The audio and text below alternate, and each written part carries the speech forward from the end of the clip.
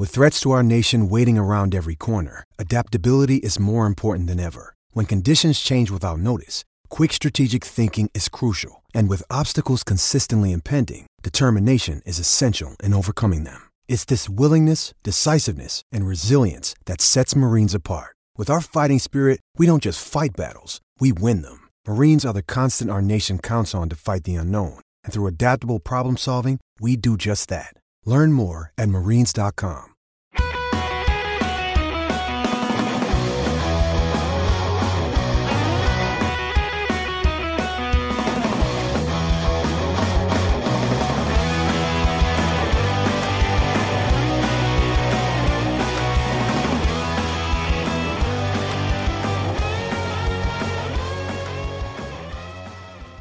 Good evening, ladies and gentlemen, and welcome to episode 1 of whatever this is. At the moment, we're not entirely sure of what the name might be, but there's a working title, LOV Rewind, Trotters Throwback, any number of things. Basically, this is a podcast for the oldies. Given the absolute thriving in nostalgia at the moment of the Under the Cosh podcast of Quickly Kevin Willie's score, we obviously thought, why not take advantage and just look back at happier times when football existed, when everyone had hair and we knew exactly where we stood as Bolton Wanderers fans. I'm Chris and I'm joined tonight by my good pal Lee. Lee, good evening. Good evening, Christopher. How are you doing? Very, very well, thank you, mate. Can I take you back on a journey to April 1997? I'd love you to. Wonderful. So the basic premise of this podcast is a pilot to see how things work with looking back at classic moments, Bolton Wanderers fandom in our lifetime, looking predominantly at the 90s and the 2000s. So being of a certain vintage, both Lee and I began our Wanderers supporting careers, so to speak, around this sort of time. For myself, this was the first actual season I had my season ticket the last year at Burnden Park. I remember getting it off my mum and dad just before the season began. Absolutely delighted. And it took us on an absolute whirlwind adventure that has still not ended to this day, however many years later. Lee, when did you start going to the game? Ditto. That was my first season. I wrote an article about it on the Line of Vienna Suite, actually. I think it's Smell of Success, where I mainly talked about farts and pies at the start, but the article did this some sort of coherence. But yeah, that was my first season. And my first ever live game as well was the first home game against City. Excellent choice. Franson's goal secured us a victory that night. Yeah, I remember it very, very clearly. I mean, for myself, I know I said the first sort of year of the season ticket, I was probably starting to go sort of 4 or 5 years earlier than that. I do seem to recall my first game being an FA Cup game against Brighton when I was sat in the Leave End with my dad. Dave Felgate saved the penalty and tickets came courtesy of my uncle who was mates with Felgate. So I remember going to his house afterwards and playing Counter-Strike with his son on the PC. Those were the days. Walking home from Felgate's house with a pair of goalkeeper gloves and a crappy Sondico goalkeeper glove bag. Absolutely outrageous. Those are the days, though, Lee. Yeah, exactly. Yeah, if anything's going to get you into football, crappy Sondico goalkeeper gloves are going to do the trick, aren't they? For definite. I remember them wearing a very, very fetching pink outfit to the Brighton guys back in the day. So what we're thinking of doing on this podcast is, like I said at the start, just taking a look back at certain elements of our early years in supporting Wanderers. Granted, for those listening, it may be later on in the process, but hey, we're in charge of it, you're not. So, like we said at the start, April 25th, 1997, saw the final game at Burnden Park before Wanderers moved to the Reebok Stadium, where we remain to this very day. Almost 25 years ago, if you can believe. The season was an unbelievable success for Wanderers under Colin Todd's leadership. We had a cracking team that, into more detail, we'll go into shortly.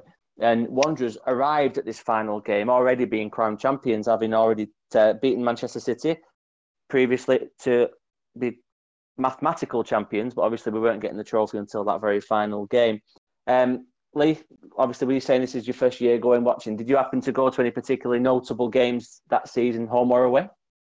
I only went to the home games, actually. I don't think I went to any away games. I was what was I? 14. Yeah, 13, 14. So probably a bit young to be going on a jolly boys outing away from home. But I went to every home game with my mate Sam and his dad. And don't think I missed a home game. So notable games that season. There's probably too many to mention. You could literally. I don't think we lost at home more than I can remember a couple of times. Kevin Davies' hat-trick in the Cup, in the FA Cup. There was one we lost for Chesterfield, the 3-2 defeat. Anyway, I think we only lost one league game at home all season, mate. We lost 2-1 against Ipswich, I seem to recall, around Christmas time. Yeah, something like that. But anyway, I started talking about defeats then when we probably won nearly every game of the season. That's habit, that's habit. I know it's the pessimism that we just garnered over the years, isn't it? So, yeah, I mean, the Cup games, again, I think we were chatting before, actually, about Spurs and Chelsea in the Cup, which were notable scalps carrying on in the grand old tradition of Wanderers over the past few seasons before I started watching us. With the 6-1 against Spurs was barely believable, because Spurs were, while they weren't the sort of Champions League qualifying team that they are now, they were still a big deal. And for us to beat them 7-1, I always say, because Scott Taylor's goal... It definitely crossed the line. I completely agree. And how you sort of begrudge that when you've won 6-1 and it should have been 7, and you still remember that 25 years later it says everything about me, I think, and the pedant that I am. But just I mean, they're the cup games, and we cantered in the league. 6-1 against Grimsby, I remember Johansson bagging a brace, and just from the get go, really, it was just a good vibe around the club, and I think I referred to that in my article. Absolutely. It was just a great place to go and watch football. And for the first live football I'd ever seen, well, I tell a lie, I did used to go and watch Manchester United because my dad supported him. He took me to a few games, but I never really took to it. Bit of a lie, but there we go. Yeah, it was that just disclaimer. The disclaimer is what matters there, pal. The disclaimer is what matters. I mean, we only lost 4 games all season then. I mean, looking back, it's phenomenal, in a 46-game season as well. Starting off with the draw away at Port Vale, which I remember very fondly, absolutely roasting that day down there. And then, like you said, the first home game with Franson scoring just after half-time. Fantastic, a crowd of nearly 18 and a half on. That Grimsby 6-1 I'd completely forgotten about until I was doing a bit of research earlier on. And it's just fantastic, isn't it? Looking back at the results, there's so many sort of 3-1s, 2-1s, 7-0s. You know what I mean? It almost seems completely alien to what we know about these days. And I don't want to dwell too much on the present. This isn't really the purpose of the podcast, but it made me laugh that the 0-0s that maybe we've seen so much of these days, we only saw 2, and that was towards the start of the season. Then the day after my 14th birthday, I went to Oldham away on the coach with my mum, with my little flag that I bought with my birthday money, and then the steward made me take the stick out, said it was a weapon. Absolutely devastated. I think he was the only weapon there, wasn't he? I think you're very much right as well. That was just 10 days after we beat City to claim the top spot. It was Dave Higson came on the bus and saw my little 14-year-old crestfallen face and tried to reassure me and snuck the stick into Boundary Park with me so I could be reunited with it further down the line. What a gentleman. What a story. What a story. Absolutely. But I mean, I found it interesting whilst I was doing a bit of research on looking at the attendances that season, because Burnden Park obviously wasn't the biggest stadium of all. We really struggled to get much over the kind of 17,000 mark for home games. We only hit it 2 or 3 times. I mean, the biggest away games of the season, biggest gates of the season, I should say, were the away games, Manchester City and Wolves, bookending the season at 26 and 28,000 respectively. Granted, we've hit over 20k for the final game at Burnden, which obviously goes without saying, although we only ever got 19,000 on once or twice. What are your memories of the atmosphere at Burnden, especially in that last season with everything going our way? Like I said, I'd not been the first day I walked in, the first night I walked in was the City game, and I keep referring to that article if you wanted to read it. It's up on the Line of Inner site, but basically it was just like an enchanting. Well, it's like what everyone describes the first ever game of football that they go to live. This was my first ever, really, because when I went with my dad, I was a lot younger. Like I say, don't want to keep referring back to Manchester United. I moved away from the dark side eventually, but that was very much in the seats and very sort of what's the word, like a very stifled atmosphere. It wasn't particularly sort of loud, but not the same, was it? Walking up on the terraces, stood on the terraces, trying to sort of see over the blokes in front of me, and my mate, who was he's 3 years older than me, so he was 16. He was starting to get the pints in at half time and stuff, and that kind of sort of. It was just like, it was not just a game of football; it was an experience. Really, it was just something which I'd never come across, and it just gave me a buzz of excitement straight away. Really, it was something which I felt like I was with blokes, and I was kind of still a boy, really. But it was kind of that sort of hedonistic experience of kind of sort of being involved in a like a gang and a group, like where you. Yeah, I get that. I completely get that. Whereabouts did you used to sit or stand when you went to Burnden? You know what? I couldn't even say. I think just they call it like the embankment. It's just like in the middle the middle of the ground on the terraces, right, sort of at the action. It's kind of where I still sit now at the Unibowl, but yeah, let's call it the Reebok stuff. Unibowl. Anyway, we're not going to talk about the Reebok tonight. So it's all about Burnden. So yeah, just right in the centre of the pitch, basically, just right where the action was, in the heat of the action, and it was fantastic. Yeah, like I say, I think it's just you sort of remember sort of lots of like you sense it, like your smells and you. I keep referring back to smells, but you're looking at the pitch and it's all a bit of a wondrous. You're not sort of. I don't remember it with any sort of like analytical sort of mindset. It's kind of just like it's before you kind of become a bit world weary. It's all new and exciting. And a bit innocent and different. I remember just myself that season. I remember we sat on the Manny Road stand, which was the first time I'd ever been on that side. We'd also spent a bit of time at Burnden stand and Burnden Terrace, and obviously as a kid on the Lever end as well, where you kind of cut your teeth before you moved on to either side. And I just remember the sheer size of the place. I'd never seen anything like it. I mean, I'd had the exposure growing up where I grew up to Bury once or twice, United once or twice, but it was always Bolton and always Burnden that was the most magical of those settings. So I completely see where you're coming from there. I mean, it was what it was. I don't even think that at my ripe age of 14 at the time when this game came around that I was aware that the stadium was anything other than a 102-year-old rickety wooden enterprise that really didn't particularly smell nice, going back to what you were saying before about your tactile images of the place. Yeah, I just think it was interesting because I had such a defined routine that season that me and my mother had gone. We'd park up the other side of the railway and walk under the underpass. Be there at about 12:15 for a 3:00 kickoff and just sit there for 2.5 hours just waiting for it to start, waiting for the game to kick off. I wouldn't even think of doing that these days, literally arriving at the last possible second to minimise the torture of sitting watching a Wanderers game in this day and age. Exactly, me, sort of like last minute Larry sort of turning up most games. And and I wonder whether that's something to do with us as we grow older. We maybe feel a little bit less connected to the club as things change so significantly compared to what they were like back in this day, nearly 23 years ago now, which absolutely blows my mind to think of how far away things were. But going back to happier times, over the course of that season, you mentioned the cup games, the Chelsea and the Tottenham games being absolutely unparalleled highlights for me in my early years of supporting Wanderers. We beat Chelsea with Vialli and Hullet in the team 2-1. At home, we beat Spurs 7-1. At home, and then the most disappointing of all was the 2-0 defeat at home to Wimbledon in the 5th round. I really thought that we were onto something special that year. I know you mentioned the Spurs game already, but did the Tottenham game, the Bristol City one before that, or even perhaps the Wimbledon one hold any cherished memories? You know what? I can't remember that Wimbledon game, but I do. It's coming back to me now. I think Vinnie Jones was in the team, wasn't he? Still at that point, was he? Yeah. He was. Yeah, and. Oyvind Leonardson on the score sheet for them. He was a good player, but Bristol City was that the first round of the League Cup that we played in, and then second with the 4th round have been Chelsea, 5th round split. No. Almost we got through to a bye to the 2nd round, which was Bristol City home and away, followed by Chelsea and Spurs. Only 6,000 on at Burnden that night. That was 24th of September '96. That.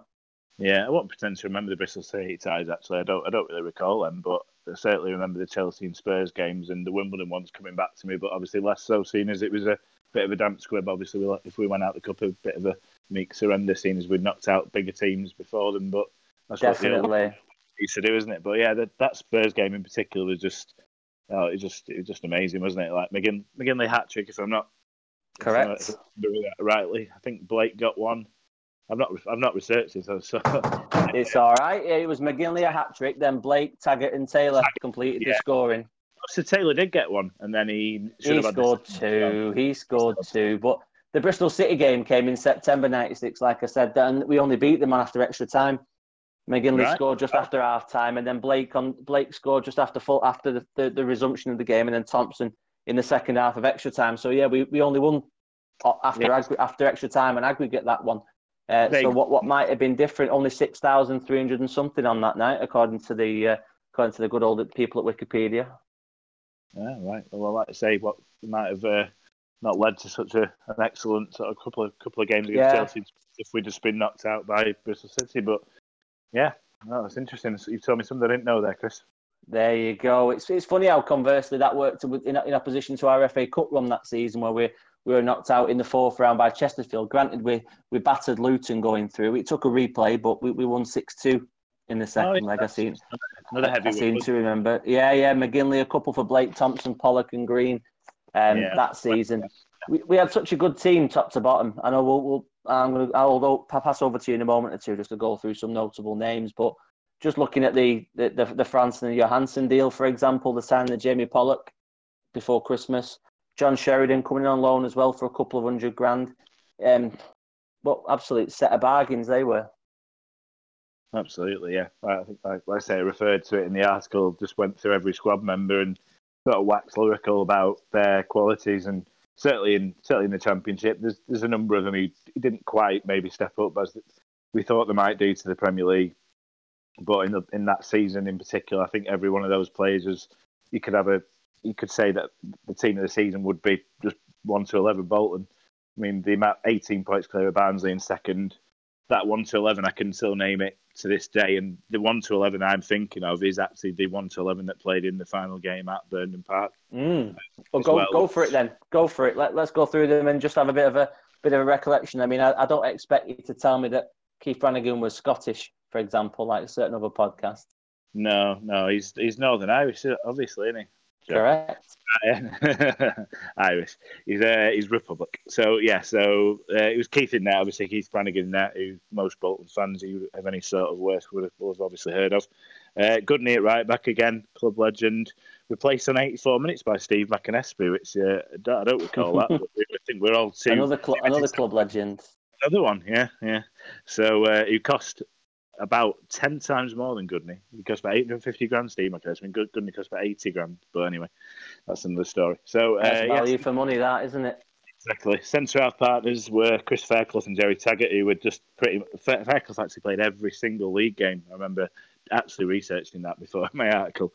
Taggart missed a few through injury, but not so many. So Taggart partnered him at centre-half, who is Northern Irish, not Irish. Jimmy at left back, Jimmy Phillips, another club legend, left back. Right wing was Michael Johansson, replaced by John Sheridan on 79 minutes. Johansson did used to run himself into the ground and didn't often complete games. It would usually be David Lee came on for him. Yeah. Or Jamie Pollock maybe slotting in on the right. Per and Allen in the middle, Thompson and Franson, just not Per Thompson and Alan Franson, got that one mixed up. That's the Peroni Grand Reserve of that kicking in, if you've heard me slurping him anyway. But the left winger is Scott Sellers, who was superb that season. I like to say every player was. I could just call every player superb, it'd get a bit boring, but he really was. And then up front, the sort of perfect strike partnership of McGinley and Nathan Blake, who was replaced by Mixie for a bit of a farewell. I don't think he came with us into the Premier League again. He didn't. No, he left soon after. Either that or Tram. I think he scored against. Did he score against Tranmere in the next game away in the 2-2? No, I don't think he did actually. But... My vague memories have been at the top of that stand. I remember Jamie Pollock scoring. I remember being in the Mersey Tunnel afterwards in a traffic jam with everyone beeping and dancing in fancy dress. I couldn't tell you who scored the other goal. Completely lost that in my mind. I can't remember that one, but it was definitely Pollock, as you say. He got the 100th goal, Pollock, didn't he? He sort of fired it home. That's right. So Mixie got his little farewell cameo in front of the fans after a fairly distinguished career and big character again, as most of these players were big characters. Really, they weren't. You don't have any shrinking violets in that team. They all could scrap and they all could play, which was the joy of watching them. Really, that they all had this sort of. I don't know, indomitable spirit sort of thing. Yeah, they weren't any. They were tough, weren't they? Even the players that didn't quite make the team. I know Andy Todd was only really making his way in the game those days. Simon Coleman made the odd appearance. Wayne Burnett made the odd appearance. Scott Green was always in the background, here, there, and everywhere. And then I suppose on the periphery was David Lee as well, who he only made 24 appearances in total. In that season, he very much was the elder statesman of the team, pushed out a little bit by the arrival of Johansson and Pollock. Yeah, very much so. Yeah. Like I said, it was obviously Scott Taylor, who mentioned a number of times as well, and he went on to have a pretty decent spell at Blackpool late in his career, and he was a young lad coming through with signed from Millwall, and he was very able. He was a very good substitute. You get these sort of players who can come on, stretch the game when we're sort of.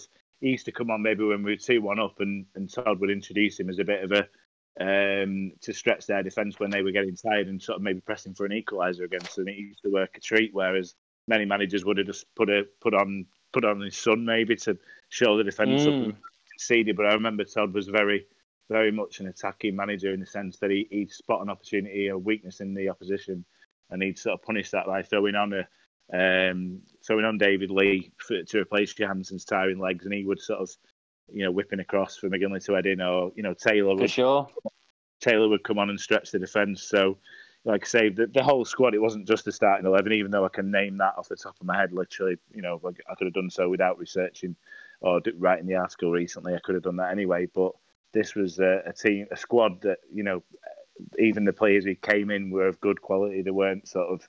They were. Yeah, they weren't, your squad fillers who you think, oh dear, we've got him playing today. How are we going to, Well, that's it.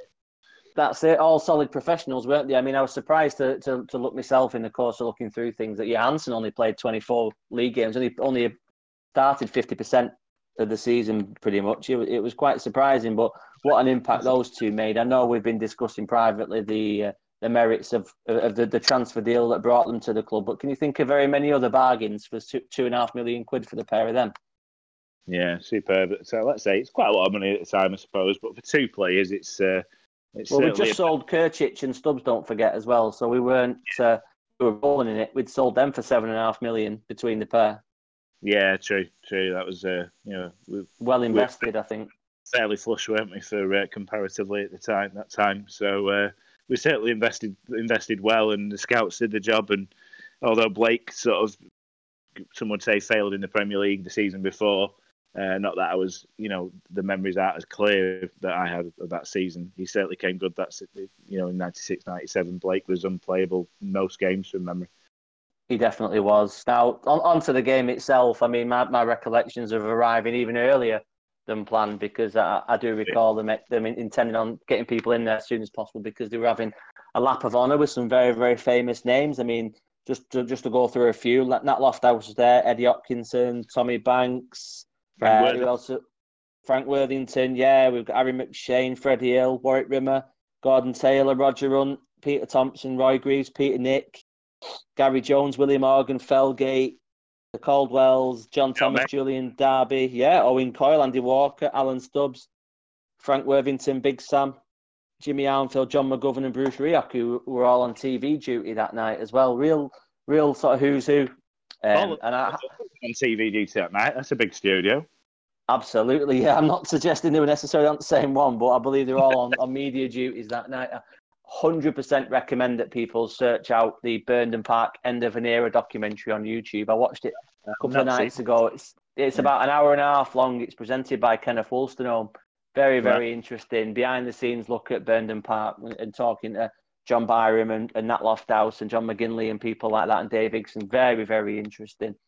So that was setting the scene. The title had already been won, mathematically speaking. So there was absolutely no drama that night in terms of Wanderers picking the pot up at the end of the game.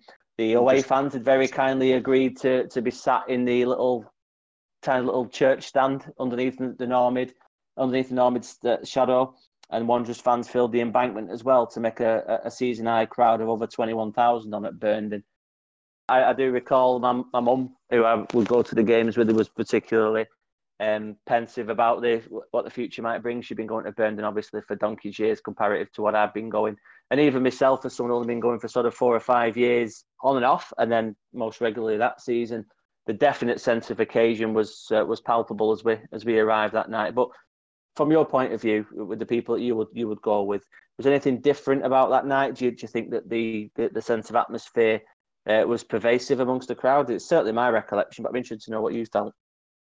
Yeah, I think there was a sense of a little bit of regret that we were leaving the grand old, well, I say grand old place. It wasn't obviously that grand by that point.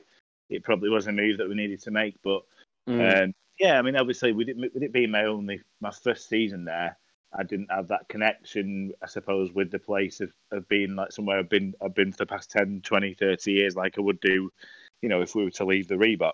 It's not quite the same because the Burnham was in the town centre. It's very much a heart of the community, as everyone knows, and the old cliches that it's part of the community and we shouldn't take it out of Bolton. And there was a lot of people against moving to Horwich, which it's understandable in a big sense. But I think the overwhelming sense was it was a party atmosphere, but there was a tinge of regret that we decided to take the club out. I think if we'd been moving to somewhere else in Bolton Town Centre, or say there was somehow bulldozing the stadium and building another one where it was, there might have been. I think there was just the sense that we won't have this. This will never happen again, where everyone walks to the ground through the Bolton Town Centre. I mean, a lot of people parked up nearer, but a lot of people would go to the pub before the game, and there's not quite that atmosphere. Well, there's not quite an atmosphere. It's a completely different atmosphere going to the Reebok. Definitely.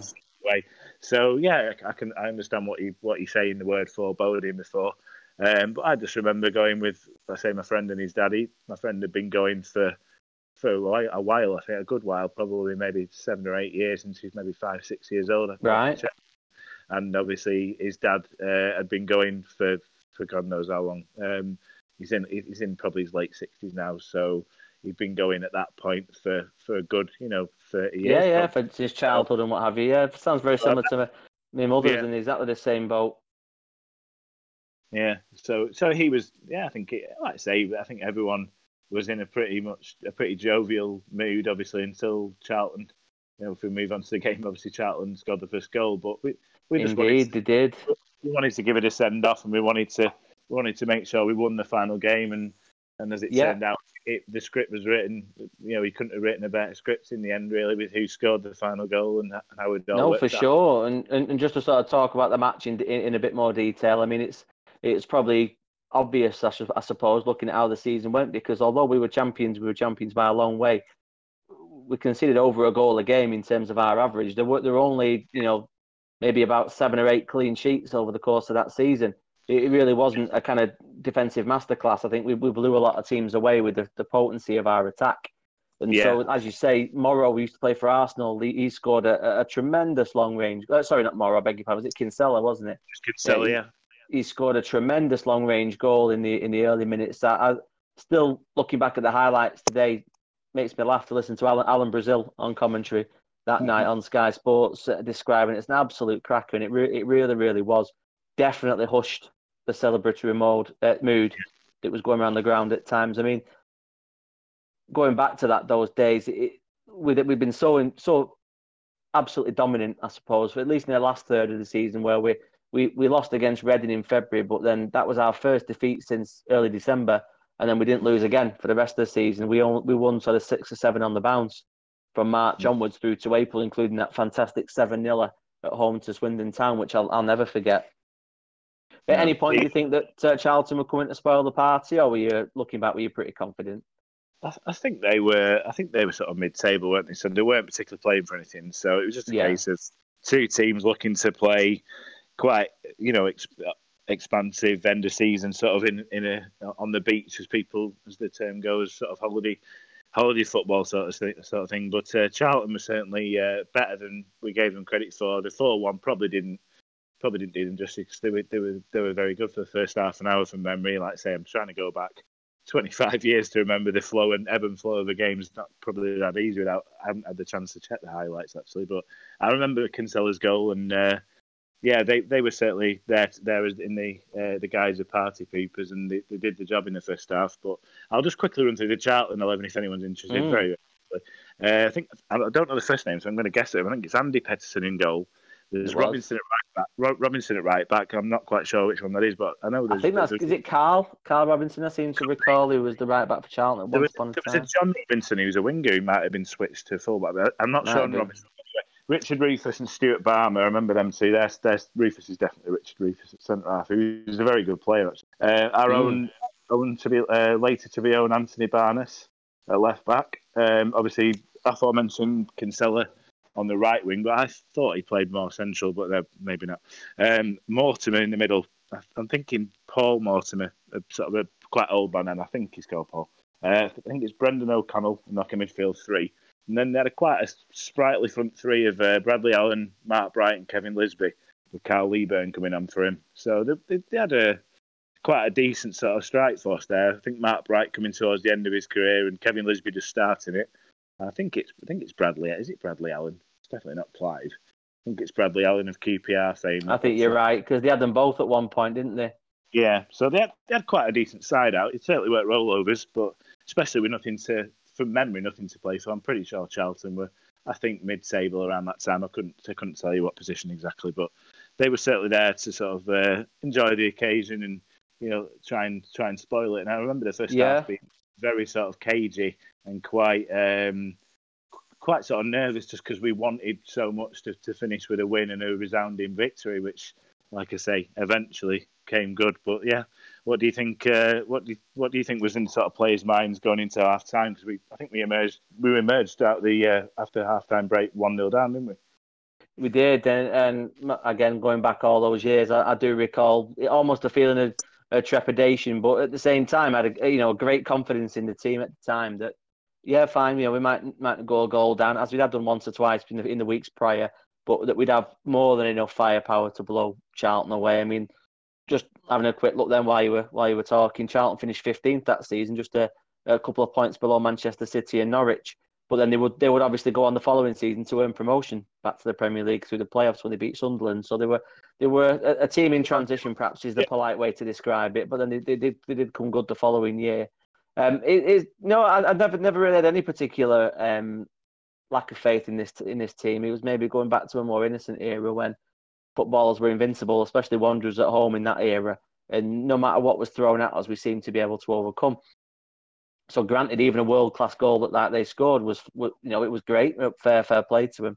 But at no point did I think we would lose that game, both with the sense of occasion and with the sort of faith that the guys had earned from the supporters over the course of that season, because they've been so good. You're right in saying, we came out in the second half absolutely flying with Alan Thompson scoring.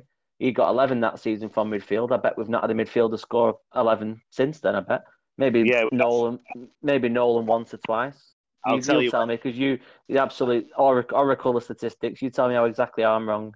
You know why I remember that? Because on the article I wrote, I researched it, and Thompson scored 11 Premier League goals the season after in the Premier League. So he equalled it the following season. So including, he took more penalties in that season, though, because McGinley obviously wasn't part of the first team, sadly, really, in the Premier League the following season. He was obviously usurped by Peter Beardsley and Dean Ellsworth, but Thompson scored a few penalties the following season, so fair enough. His tally from what it maybe would have been in the Premier League. So, yeah, like I say, carry on again, Chris. Sorry to No, that's why you're here, mate. You're the absolute boffin of the pair. So I'm very happy you interjected there. Taggart would score 15 minutes or so later on. Remember that beautiful left foot inside. It was a cracker. Yeah, fantastic. An absolute cracker of a finish, and that, I think, at least my recollection is, the party atmosphere definitely kicked off as soon as that second goal went in from Taggart on 60-odd minutes, to the point where I don't really remember the final 20 minutes up until the last couple of goals in the closing stages. Such was the atmosphere, being up on your seat, singing, chanting, just having a good time, just taking it all in for that very last time. McGinley would score on 89 and would score again in the closing seconds to make it 4-1. Do you think of anyone more appropriate to get that last goal at the Stadium, Lee? I certainly don't. No, absolutely not. I think it was. He refers back to McGinley in various interviews he's done over the last sort of few years, really, with in relation to how Nat Lofthouse told him he wanted him to be the final goal scorer, because it would have been very fitting with the way he played in his Bolton career, and perhaps reminded Nat himself of him and the affection and affinity he had with the club. So I think if you asked every person in that ground that night who they wanted to score the final goal, I think you'd be hard pressed to find really anyone who would have said anyone other than McGinley. So that final goal, final two goals he scored, wasn't just happy with one. He got another one. Right. I think a parry from the keeper and he tapped in it. I can't really recall. I can recall the Thompson goal quite well. like a swivel left foot shot that sort of went into the corner. I can recall Taggart's clear as day, but I can't, like you said, I can't really recall McGinley's. Can't really recall the last 20 minutes, and I can't recall McGinley's goal particularly clearly. Yeah, his first goal was a tapping at the back post after the ball sort of run along the goal line. I think it was Alan Thompson. Yeah. Alan Thompson had a left foot volley from the far edge of the box, and then the second one, Scott Sellers was crudely chopped down in the penalty area by one of the Watford lads who probably had a few quid on McGinley being final goal scorer. I would say. I think it's just just so fitting that he scored those final 2 goals at the stadium, and everyone was just so delighted for him and for us as a club and starting a new era. And I think maybe the trepidation that people had felt about leaving Burnham probably turned into anticipation and excitement of the following season, just kind of maybe realising we've got a hell of a team here and we've got a hell of a chance of staying up, which unfortunately didn't transpire, but it was certainly an era that obviously you're always going to remember fondly. The first season you ever watched the club, consistently in the season. Definitely. It's maybe you might have sort of rose-tinted spectacles, but it's quite difficult to have rose-tinted spectacles when you get 100 points. Well, it should have been 100 points, 100 goals, shouldn't it? But when your team is that good, one of the great seasons for any club in the Football League, maybe in its history.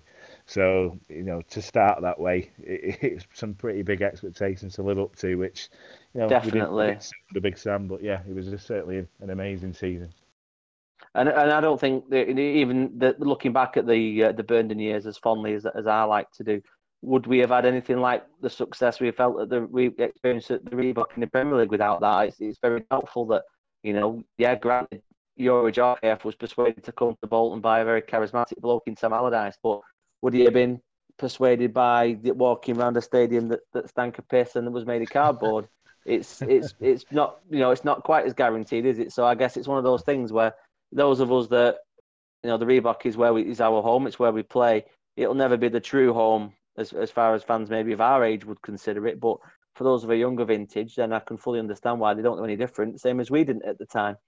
But would those days have happened with Burnden still being there? I don't really think that was ever really likely, was it, given the cost involved of revamping the stadium to a particularly decent modern standard, given the challenges it faced with its location. But I'll certainly look back on that, and I still do from time to time with my videos, my DVDs, the programme I've got under my bed that I whip out every now and then to have a little look.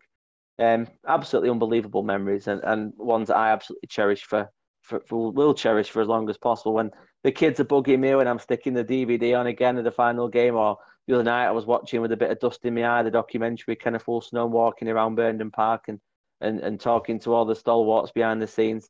It's just unbelievable memories for me. And Lee, to finish off, I just pass the same thing back over to you. I mean, your abiding memories of the ground, please, mate.